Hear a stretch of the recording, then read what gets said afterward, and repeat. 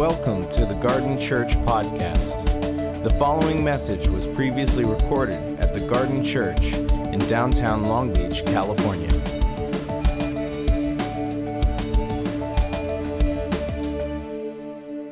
Here's what we're going to do.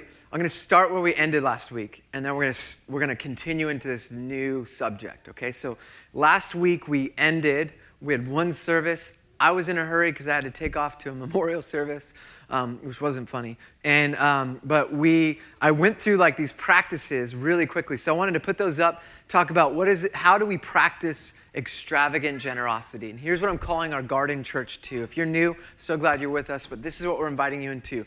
Practicing the way of Jesus. But here are the first one. Step number one, I want us to say thank you all the time. This is a discipline of gratitude. In Romans chapter 1, if you read Romans, there's some highlights. Paul basically says ingratitude leads to idolatry, idolatry leads to immorality, and immorality leads to imprisonment. So rather than getting us to be slaves of some other thing, sensuality and sexuality, those things, let's just start with gratitude, okay? So a discipline to prevent that type of life is gratitude. So let's practice gratitude, saying thank you all the time. I've never met a generous person that wasn't thankful.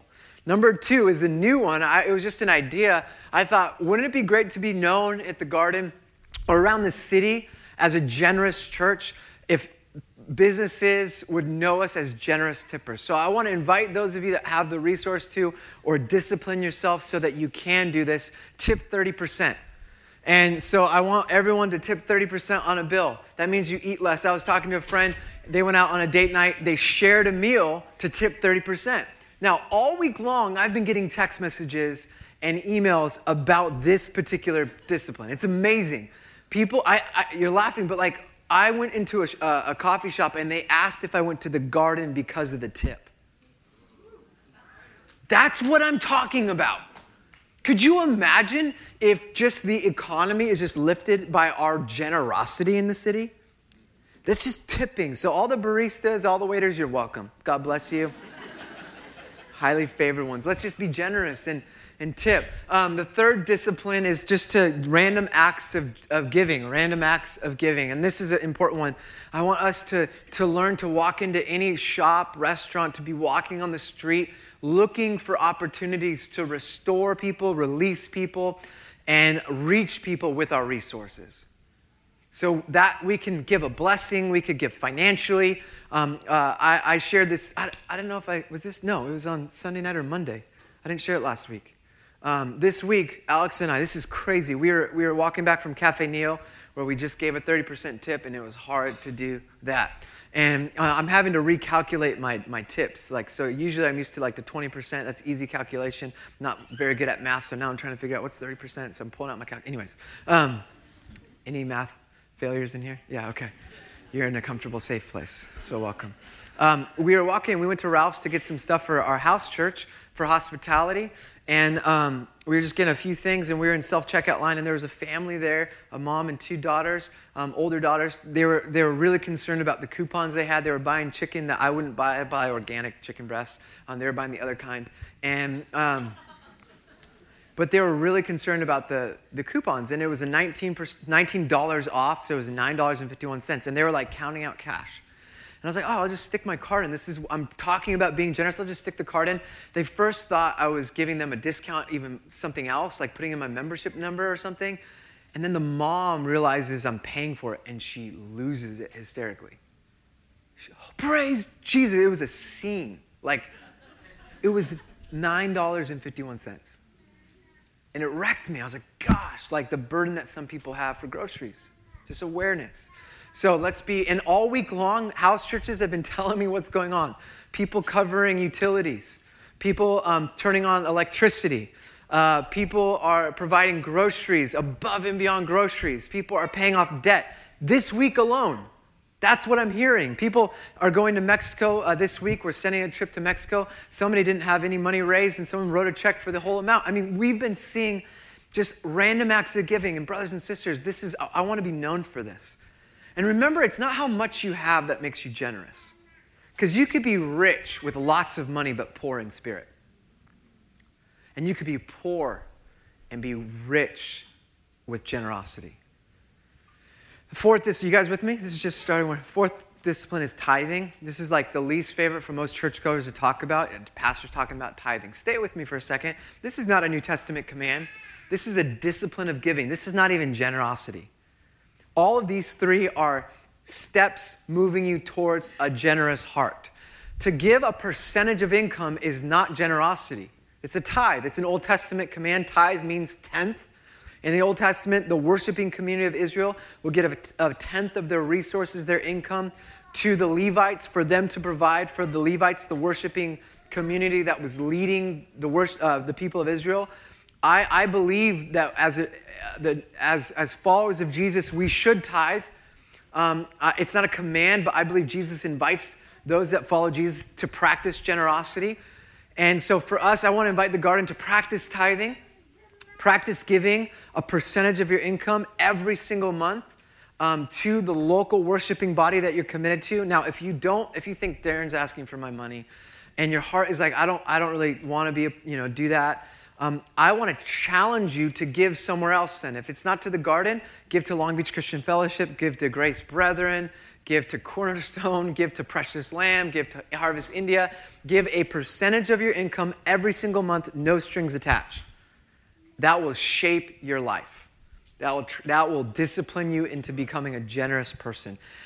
That's where it begins. Those steps are getting you towards the right direction. Now, let me just talk about giving real quick. There's different types of giving. Most of us do casual giving because less than 17% of those that attend the Garden give regularly a tithe or money at all. So 17% of those that come, 600-ish people, on a Sunday, and we have more than that we call the Garden home. We have like 380 in house churches. So 17% of our attendance gives. Most of us give based on casual giving. That's when the bucket comes, or you see somebody outside of Target and there's a need, so you give. That's the easiest form of giving. The second giving takes a little more commitment. It's the cause giving, right? So Hurricane Harvey happens, Houston, there's a fund we want to give. There's a crisis around the world, we give. And brothers and sisters, we should be casual givers and we should be cause givers. Those are easy, especially those of us that have grace for certain things. Like I have grace for Compassion Kids. So my family supports Compassion International. We want to have, I tell Alex, like I would love to like get to the end of our life and see like hundreds of kids sponsored by us. Like wouldn't that be so amazing that like you get to like the end of your life and there have been hundreds and hundreds of kids that you supported financially for food and shelter and education, that you just have a trail of men and women around the world that wouldn't have had that if it wasn't for you. That's a grace, that's a cause in our hearts. The third is tithe. So tithe is the third level, and that's the no strings attached. And the fourth is the last discipline. It's just generosity. It's where it's beyond percentage. I have a friend who's a famous pastor. He's been training our house church leaders, and he wrote a best-selling book that went crazy, like 3 or 4 million copies sold, made millions of dollars, and gave over 90% of his money away. And he's like a reverse tither now, where he lives off of $3,000 a month for a family of 7 in San Francisco. That's like hardcore, right? So like there's that, and then there's where I am, way over here. So he's like way over there, I'm like way over here, and that's inspiring. It's moving me towards generous hearts. But that's what God's got to do. Can I just invite you, graciously? It's not a command. I'm just inviting you, become a person that practices generosity. And here's the why. If we want to see our city released into a better story with God, we have to be an extravagantly generous church. If we want to see spiritual strongholds broken in our city, we have to help break the scarcity mindset over our city. That happens through our lives being individually and corporately generous. Amen? All right. So I finished last week's sermon. You're welcome. And how much time? We're good. 10:05. All right. I got a sermon today too. So you guys good for the next round? So the next discipline flows out in order for us to practice last week's kind of value, for us to embody that. I think it has to be married to this new discipline, this new practice, this cultural value. And that is a life committed to abundant simplicity. a life committed to abundant simplicity. So we are in a series defining our values as a church. There's 7 of them. We want every follower of Jesus to practice these 7. Every house church to embody and live out these 7. We want every church we plant in the future, our corporate church to embody, live these out. Because these are holding us together as the values that we have. We call them essentials for kingdom life. We've talked about a life empowered by the Spirit, a life rooted in the Scriptures, a life dedicated to extravagant generosity, a life driven by compassionate mission. What else am I missing? A life shared with loving family. And this week is a life committed to abundant simplicity. Next week, we do our last value, which will kick off a new series. It's called, it's a life devoted to practicing the way of Jesus. And we're going to start a series that's all about discipleship around practicing the way of Jesus. My friend John Mark Comer, a writer and pastor in Portland, will be here to kick this this one off. He'll be here next week. And we're stealing his content because he's done a year-long series. And it's so good, I'm going to steal it all. I have his blessing. He told me not to say it's from him, but it's all from him. So we're stealing that because he stole it from someone else. So it's fine, like Dallas Willard. And that's the thing. It says freely you've received, freely give. And John Mark texts me, he's like, freely steal as well. So is that good? How about this? Can we stand together? I'm going to read this text. This is the word of the Lord.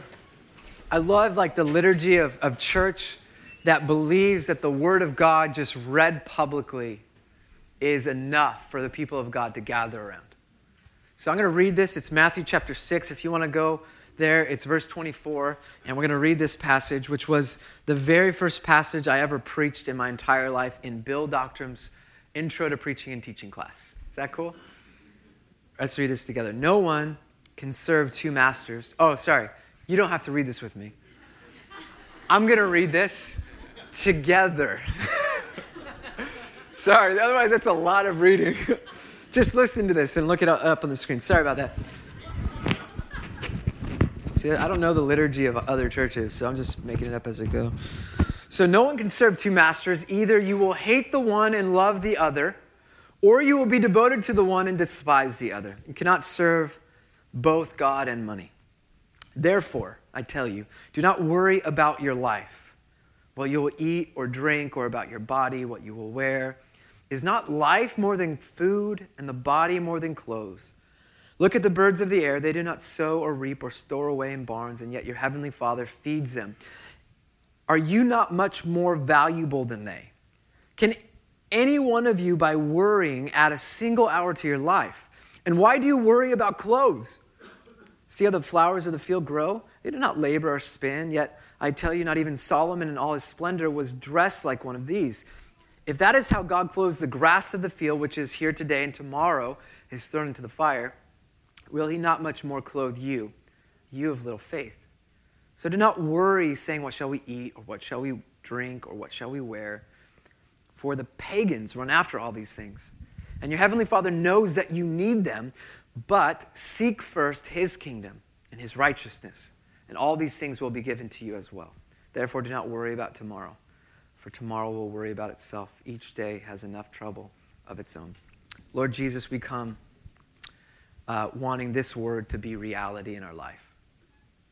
And I pray, Holy Spirit, through the power of your word, through the power of your presence, in how your Spirit brings transformation in our life, I pray that we would embody this passage as a church.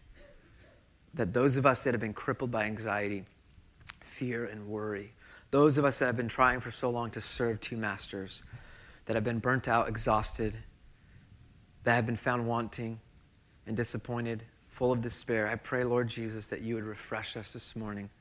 Help us to live this out. In the name of Christ, we all pray. Amen. All right, grab a seat. All right, familiar text that anchors, that's so loud, that anchors our value, abundant simplicity. So a couple of observations about this text. I'm not going to go into too much detail. I've preached about it. It's the text that keeps coming back to haunt me. So I'm going to share some observations and then tell you what I don't like about the text, okay? So number one, Jesus says therefore, and the reason he says therefore is because of his assumption of what it means to be a follower. So he just said, you can't serve God and money. So based on that statement, he's assuming those that are following him are choosing to follow God, not money. And if that's the decision you make, therefore, everything else he says. If you don't decide, then you should worry about your life, okay? So if you're with us and you're new, Jesus is saying you have to make a decision. You have to decide, are you going to follow God with the rest of your life or pursue money and wealth and follow money, which is for the rest of your life? So I'm going to just leave it there. This morning, you have to decide who you will follow, the way of the world or the way of Jesus. If you choose to follow Jesus, then listen to the rest. Okay, let's talk through this. He says, therefore, in view of this decision, you following God, do not worry about your life. And he says, do not worry 3 times. And that's what's frustrating to me. Because they don't have emojis or emoticons or highlights or, caps lock. In ancient Near Eastern culture or the time that this was written, they had repetition. So whenever you see something said 3 times, it's a serious deal. And this is in the middle of the Sermon on the Mount, which is Jesus' giant sermon. This is what it means to have life in the kingdom. This is the ethic, the teaching of the kingdom. And he expects every follower to not live and walk with anxiety or worry. How crazy is that? That's why it's frustrating to me. Can we just be real quick, brutally honest? How many of you struggle with anxiety and worry? Raise your hands. It's like more than 60% of the U.S. struggles. And so that's what's frustrating. So right off the bat, we're already frustrated. He says, don't be anxious. And the word anxious, in the context it comes from, it means to be pulled apart. That's a great word for what anxiety does. Doesn't it just tear you apart? I mean, I'm somebody that struggled with anxiety and panic attacks throughout my life. I mean, I've been on my back, counting to 10, holding my breath, drinking. I mean, taking Xanax in the past because of crippling anxiety by doing the Lord's work of ministry. Isn't it so twisted and backwards? And I think the problem with this text, one of the issues is Jesus is talking about things that are so simple, like food and drink. I have much more complicated worries, Like, I'm leading a church, Jesus. Of course there should be worry and anxiety. Like, we have 2 kids and I have to keep a job and I'm running a business. Or Jesus, it's not as simple as you think. But Jesus expects his followers to live and walk without anxiety. And to become the kinds of people that can live without anxiety. And the reason for this is that you've chosen to follow God. And he's already described God as a father, a provider. And we come under this relationship to him so he knows what we need. We're in this trusting relationship with the Father. Therefore, we don't have to worry about things like food and clothing and drink or your job or what whether or not you'll get a job when you don't have employment. And Jesus is teaching us as followers that actually we can live a life without anxiety. Isn't that beautiful, a beautiful promise?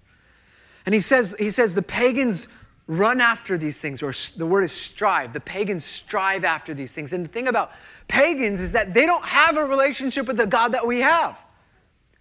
Pagans worship the false gods. They worship gods where they don't have this relationship where it's an Abba, a daddy looking after their needs. So of course, pagans should strive after food, water, and clothing because they don't have this beloved Father watching after us. But those are pagans. Those are people that don't have a relationship with the Christian God. But we carry that God into our Christian God, don't we?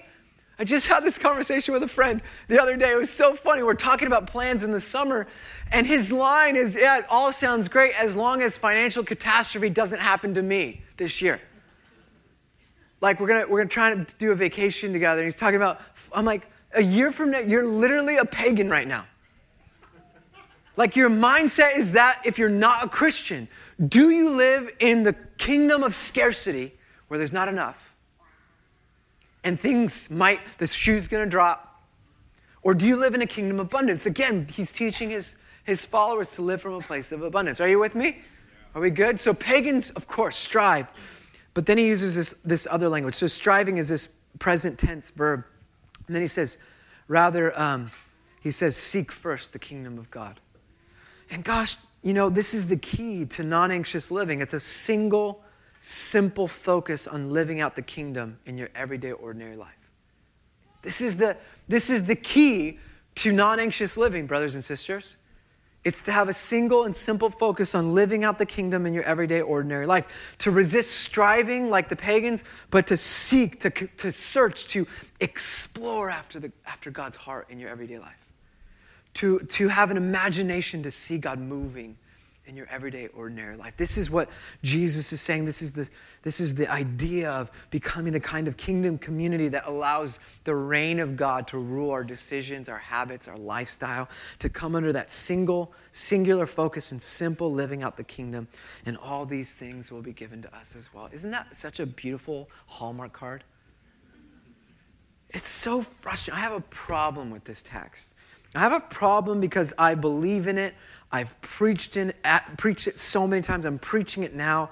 And my life is full of worry. I've had panic attacks. I've memorized this text. I would get panic attacks and go and recite this text. Do not worry, Darren. Do not worry.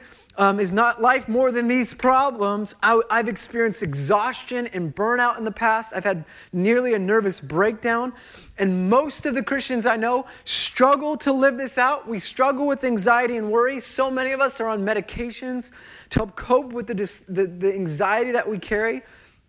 And I think one of the biggest problems is we tell people not to worry. Jesus says, hey, don't worry because Jesus tells you not to worry. Am I right? Aren't you sick and tired of hearing this text? I'm tired of hearing this text and not experiencing it in my life. Just like Matthew chapter 11. Look at this passage. I'm going to show you another passage I despise. Can I say that? No electricity, no lightning. Okay. Jesus, Matthew 11:28. Oh gosh. Come to me, all you who are weary and burdened, and I will give you rest. Take my yoke upon you and learn from me, for I am gentle and humble in heart, and you will find rest for your souls. For my yoke is easy, and my burden is light.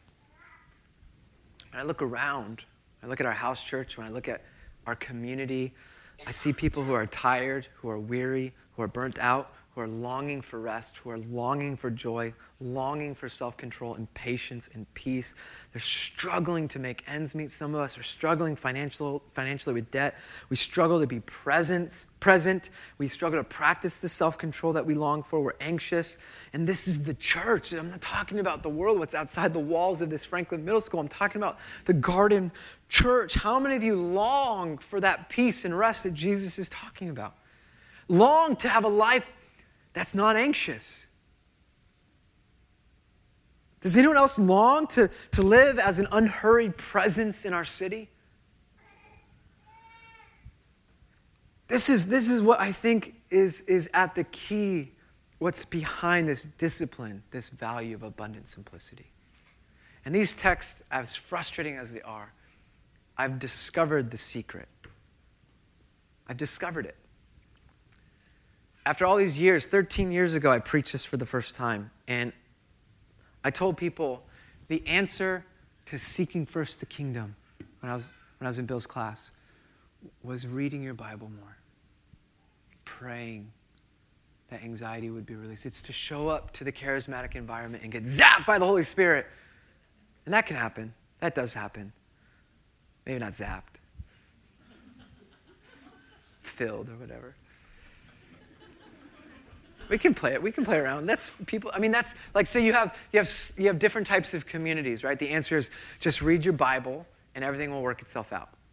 That's a Christian tradition. Others are like, just pray and ask God to take it. Others are like, just stop sinning, right? And then you won't. Others will be like, hey, just come to the service where there's worship and there's lights and people call you forward and you hold your hands out and that will be the solution to the radical transformation of anxiety in your life that you're looking for, which, brothers and sisters, we do all those things, by the way. So none of those are perfect, but here's the secret, and it comes from Dallas Willard. He said, here's the secret.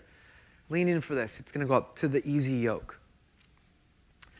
Here's the quote. In this truth lies the secret of the easy yoke. The secret involves living as Jesus lived in the entirety of his life, adopting his overall lifestyle Our mistake is to think that following Jesus consists in loving our enemies, going the second mile, turning the other cheek, suffering patiently and hopefully, while living the rest of our lives just as everyone else around us does. It's a strategy bound to fail. So what we do is we take our lives and we compartmentalize. And God, I want to get rid of this anxiety. And you have this crazy life of distraction, of media influencing you, the infinity in your pocket and internet. You are running around crazy. You're not eating healthy. You're not working out. You have no balance in your life. And so you think, if I could just read the Bible more, if I could just pray more, then I will have the life that Jesus promises me. And to paraphrase Dallas Willard, he says this: if you want to experience the life of Jesus, you have to adopt the lifestyle of Jesus. Let me say that one more time. If you want to experience the life of Jesus, you have to adopt the lifestyle of Jesus. You can't just add Jesus onto a category of your life and think that you're going to experience the abundant life he comes to give you. You can't just add him or buy him or like a consumer product or put him on off and on during your week like an accessory. He comes to radically transform your life inside and out. And I think part of the problem of the Christian church is we just think we have to believe the right things about Jesus and we'll experience the life he wants for us. And that's never the way it was intended to work. You guys with me right now? Matthew chapter 7 at the end, verse 24. At the end of the Sermon on the Mount, Jesus says this: therefore, everyone who hears these words of mine and puts them into practice is like a wise man who built his house on the rock. The rain came down, the streams rose, and the winds blew and beat against the house, yet it did not fall because it had its foundation on the rock. See, this is what the premise of this whole next series is going to be. How do we learn to experience the easy yoke of Jesus? How do we become people of peace? How do we become people of not unhurried life, non-anxious presence, people of greater joy, greater capacity for generosity, greater capacity for the kingdom? It's not just because we read our Bible a lot or pray a lot or just show up to church. It's because we choose to allow our lifestyle, our everyday, ordinary moments to be challenged and mended and molded around Jesus' lifestyle. You guys good with this? I don't know. So, I don't know if you are. Maybe it's just being closer and I see. JD, does this sound okay? Do you think this is good? Yeah, JD's all right. I'm just getting some people I know. Thank you, Don. I appreciate Don's in the front. Sorry that you got shushed earlier. You two old guys were talking and interrupting Amy. You guys were giggling like little junior hires up here. It was so awesome. Okay. You are the junior hires. Okay, so true transformation. So a couple of thoughts. So how do we change? How then do we seek first the kingdom? It's not just believing about the kingdom. It's way beyond that. So here's what I think we're going to do. This is going to be in the future, but let me just tell you like some ideas around this. True transformation occurs when we partner with the Holy Spirit, when we replace false beliefs and narratives in our lives with biblical teaching. When we replace casual relationships with covenantal community or meaningful community or a family. Okay? And when we replace unintentional habits with intentional practices.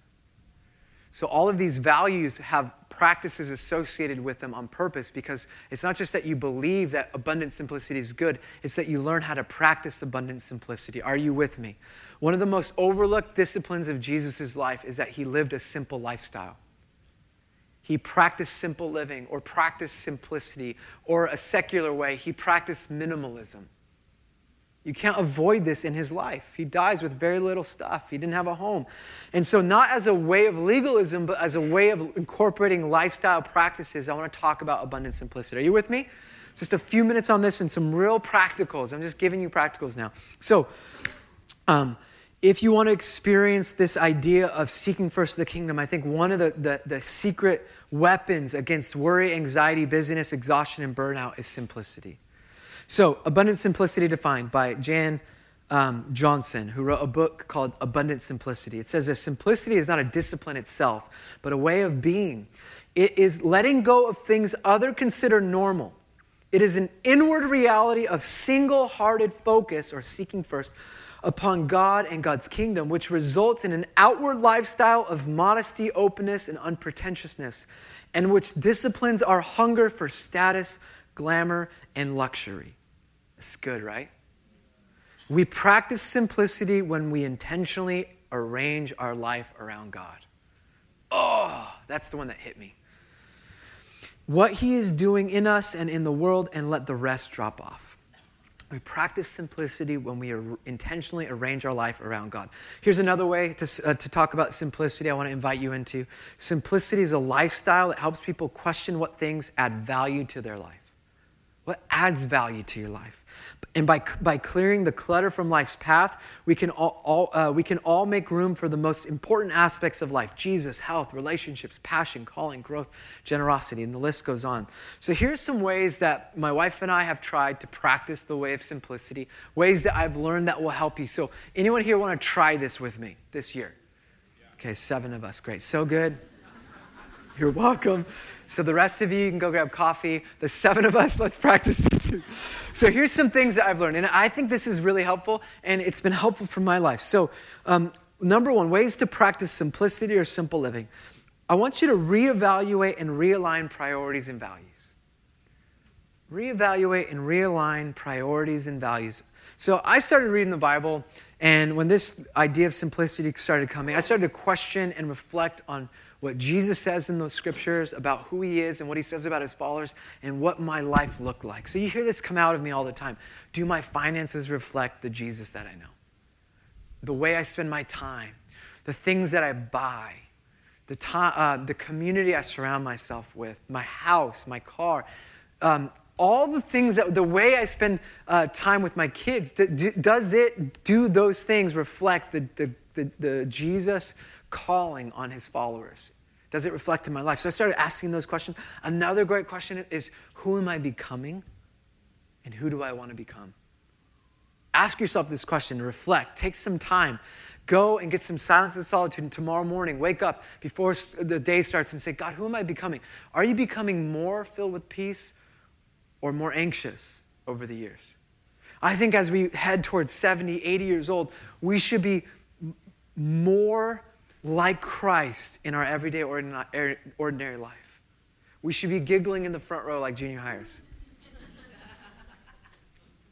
I mean, truly, it's so amazing that these guys I have in my life, because I'm seeing like the reality of what matters most. Very successful men. I hate to put you guys on the spot. The founder of Vineyard Movement, Don Williams, been a part of Kingdom Expansion and the Jesus People movement, and theologian.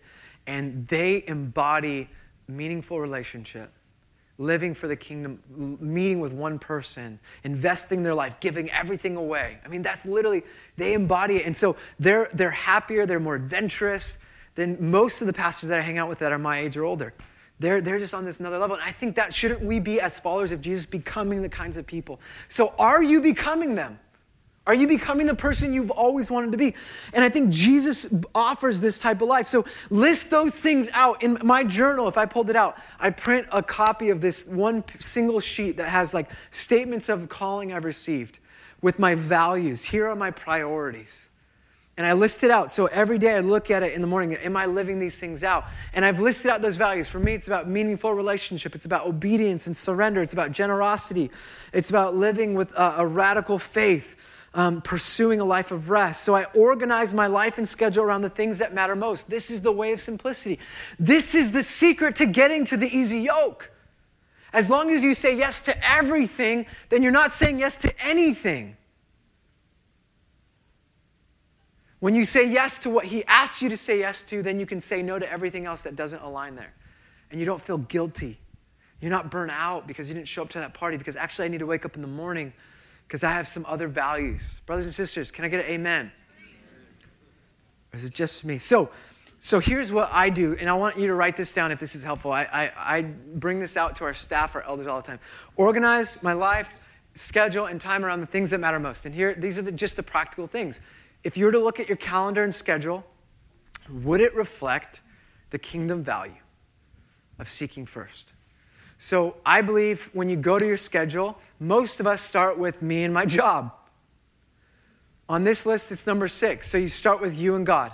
What do you need to engage in ongoing loving relationships? Some of you are in a stage where you're new moms, and the idea of having like 30 minutes of quiet time is like so rare because you don't even get to shower without like running in and out and giving a pacifier. Any ladies here that can say, okay, you're welcome? So depending on what season you're in, it's going to be shifting. But I want to encourage you to create space, carve out space for you and Jesus. Even if it's listening to scripture, sitting quietly with a cup of coffee, inviting God into your life. Second is you and yourself. That comes before your spouse, by the way. Love your neighbor as yourself. And we can't love others unless we truly take care of our own souls. So for me and my wife, she knows that if I don't work out regularly, it's going to impact our marriage. I'll be a jerk. Like if I don't eat, like yesterday, literally it was like 10 o'clock, I didn't have breakfast. And like she's like, hey, I'm going to make some breakfast burrito bowls. And I'm like, my whole disposition changed. All of you already know this. I talk about this all the time. But God's working on that. But I need to take care of myself. So working out, surfing, quiet time, all that is scheduled before date nights with my wife, business meetings with my wife, leisure time of watching Stranger Things 2. Or This Is Us. This Is Us? Like, you look at that. It's like the gospel of This Is Us, man. Dude. Oh, it's so good. I used an illustration that became like the way I talked to our staff meeting on Wednesday. I'm like, gosh, Beth and Randall are killing it right now. If you don't know what I'm talking about, like just like next level, right? Next level. Fourth is me and my family, and in that family, it's my kids, but also like my brothers and sisters, my mom, and meaningful community. So it's our house church, it's our group of friends. We're trying to make sure we have time with those people. Then it's me and calling and ministry. Some of you have a calling that God's placed in your life that doesn't align with your job. And so you need to make sure that you're being obedient to that calling. All of us are called to live out the kingdom in our ordinary, everyday life. So you've been ordained in the ordinary, as Alan Scott said, that where you go in your job is part of that calling and ministry, of course, of bringing life. But some of you have other things. So even for me as a pastor where it's all ministry, I have to remember, God, what did you invite me into? Put that before all the task-oriented job stuff. Is this helpful? I think it is. Okay, good. I appreciate Michelle. Yeah, it was so good. Next one. Okay, so other helpful questions. Then you start moving towards the simplicity. I'll just go through these really quick. I want us to eliminate the constant pursuit and need for more by intentionally pursuing less.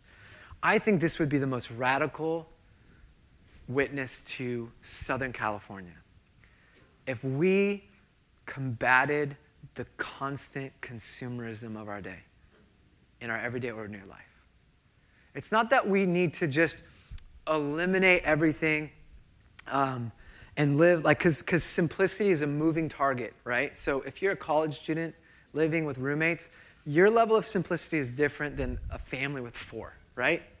So this is not like a legalistic thing. It's like, what's God inviting you into? But if we start challenging the excess, the consumerism that's in all of our lives, as we move towards the holidays, just throwing it in right now, this was a strategic time to talk about this.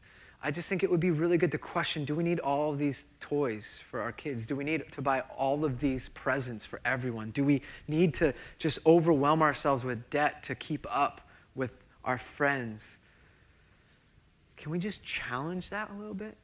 That's what simplicity does, is it challenges that. And here are the questions that my wife and I use to help navigate things to get rid of when we are eliminating all the clutter, but also decisions for purchases. So this has been an ongoing process for my wife and I for about 1.5 years. And we just moved, and our house was like 1,200 square feet, and our new house is like 1,800 square feet. And it's like, how do we practice simplicity with things that have expanded? And we're still trying to figure it out, so we're not perfect. But here are the questions we've taken from different people. Does this spark joy? So if you're wanting to get rid of stuff, ask the question, does this spark joy in my life? Does this thing spark joy? Do I really need this thing that I want to buy or that's in my home? If I have 7 of these ladles for cooking, do I really need 7 of these things? My wife at one point said yes. And I was like, no, you don't, okay? Or whatever it is. Like, do you need 60 pairs of shoes? Do you need 12? Yes. All right. I got you. I see you. That's cool. We can repent later, okay? So it's just kidding. It's for those that have ears to hear, okay? And just kidding. Oh, my wife said yes too, so there's nothing wrong with that, but she's still a sinner. Anyways. She's not. Is she here? Is she in the back? No, okay, good. Thank God. She doesn't podcast, so it's fine. Does this add value to my life? Does this align with the values of my life? So those are the questions that we've been asking for a while. And then this week, something came up for me personally. And I have 2 more questions to add. And it's so frustrating to me that the week I'm talking about abundant simplicity, this thing pops into my heart and mind that just consumes my time. Does anyone get single focused on something and they have to have it? Anyone there's probably 10 of us here. So for me, a GPS smartwatch for working out, heart rate monitor. One of my friends got one and I became jealous. Not jealous, I became inspired. And it was okay, so it started me on this journey. It was I can get the Garmin watch or whatever and start moving. And then the Apple III watch came out. And then it was the Apple III and distraction, simplicity. And then it was I got percentage, somebody was I'll give you 25% off the watch. And I started going through, does this add value? Does it spark joy? Yes, it does, value.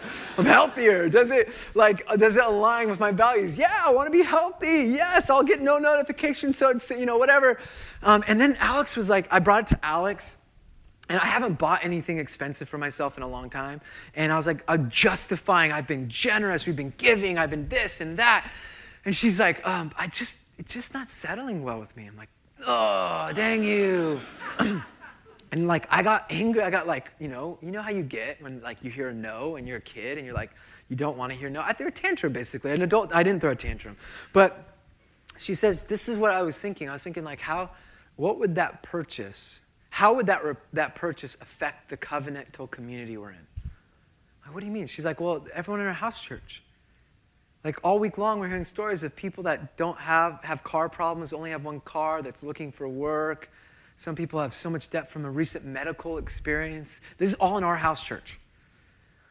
And I just sat down. I'm dang, I didn't even think about that. If this thing of house churches is really something we're entering into, shouldn't our brothers and sisters have some type of decision in making the decision, some type of influence in making a decision on whether or not I buy something like this extravagant for myself, a few $100s for a watch? Now that might be so dramatic for some of you, but it is eating me up inside. Shouldn't we ask the question, before I buy this for myself, does everyone have rent paid? Everyone have groceries this week? Everyone have enough to get around? And that the idea of simplicity just wrecked me. Right? And that's, I think, what Jesus is after. So that's just my personal thing. So those are some helpful questions. Is that good? I'm sure you're not convicted by that. Wardrobe, I just go down the list wardrobe, simplify your wardrobe, simplify your home, eliminate the unnecessary things. Ask yourself, do we really need this in our home? Does this communicate what we value by having this? Do we need 10 TVs? The next one's digital life. This is probably the hardest one to become simplified in. And we have unlimited access to infinity through our cell phone. So get rid of emails on your phone, get rid of notifications, limit your ability to be on the screen. Disciplines around social media. Get rid of your TV for a season. That's hard. Try it. See what happens to your family. Just things that we've tried to do. Diet. Simplify your diet. One thing that I'm trying to initiate with my family is a regular, either weekly or bi-weekly, rice and beans only for the day, to connect us to our brothers and sisters in India that only eat rice and beans. I was thinking for a house church, wouldn't it be great to come together and all we eat is rice and beans for that? To make it a fasting moment where we're connecting ourselves through a discipline to connect ourselves to our brothers and sisters that's all they eat. So these are creative, imaginatory ways to practice simplicity. It should impact your time and schedule. So last 2 things, this is what I want you to add, and then we'll close and do some ministry time. You guys good? I really want feedback because the second service is coming. Are these steps helpful? Anyone just don't like it because of what it implies? Raise your hands, honestly. Yeah, I definitely don't. But here's what I want you to add to your life. Number one is Sabbath. Practice a day a week where you don't work. You get your family and friends together. You eat meals together. Try to shut off your phone or limit your time on a screen. Read together, play together. Just enjoy the rhythm of 6 days a week of work, 1 day of rest. We'll talk about Sabbath in the future. We'll teach a couple of weeks on it. Try to practice that. Add that to your calendar. The other thing I want you to add is silence and solitude. And I know everyone's in a different place. Some of us have more freedom than others. If you're single and you have less commitment, now is the time to build in the rhythm of silence and solitude every day. Every day I wake up in the morning and the first thing I do is make coffee. The second thing I do is pull out my Bible, my journal, and I create space because coffee gets me to silence and solitude. And if I don't have that, my whole day's off. And it's been built into a rhythm thanks to Bill Doctrum. I took a spiritual disciplines class, and that has formed my soul for the last 13 years.